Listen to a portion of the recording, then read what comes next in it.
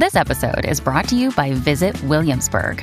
In Williamsburg, Virginia, there's never too much of a good thing. Whether you're a foodie, a golfer, a history buff, a shopaholic, an outdoor enthusiast, or a thrill seeker, you'll find what you came for here and more.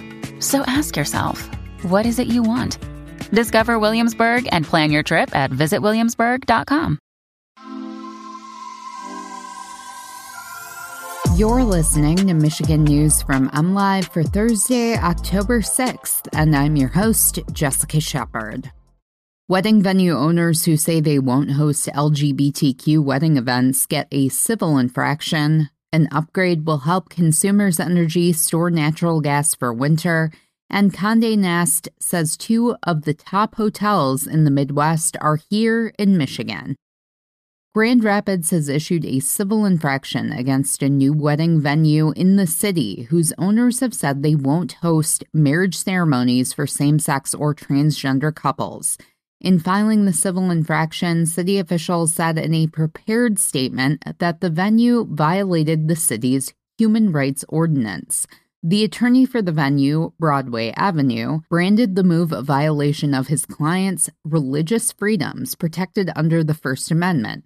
They plan to fight the infraction and, if necessary, take the case all the way to the Michigan Supreme Court, attorney David Kallman told MLive.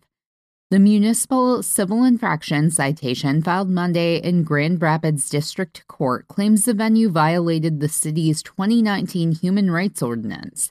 Among other restrictions, the ordinance generally forbids discrimination based on sexual orientation and gender identity or expression in access to goods and services.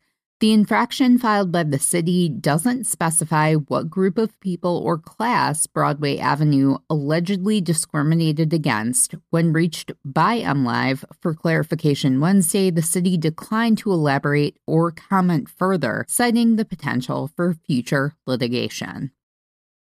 Consumers Energy no longer has to rely on 1940s equipment to prepare for the coldest winter days ahead. The company has finished a $260 million upgrade, installing 5 V12 compressors at the Washtenaw County Freedom Compressor Station, which each boast 3,750 horsepower. The compressors take the place of the 13 units it previously took to do the job. The 13 old units with components from the 1940s will be removed from the Manchester facility in 2023. The move is partially funded by natural gas rate increases, which went into effect October 1st. Customers will see their natural gas rate increase by 5.8%, which equates to about $7 per month for a customer using 100 cubic feet of gas each month.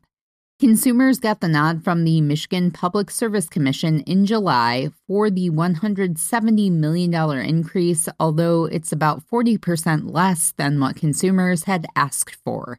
This is the first time consumers' natural gas rates have changed since October 2020. You don't have to travel far to stay at some of the top hotels in the entire Midwest.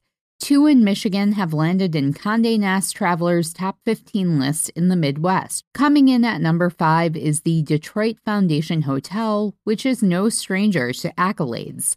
Opening in May 2017, it was named one of the best places to stay in the world as part of Travel and Leisure magazine's Best New Hotels in the World list.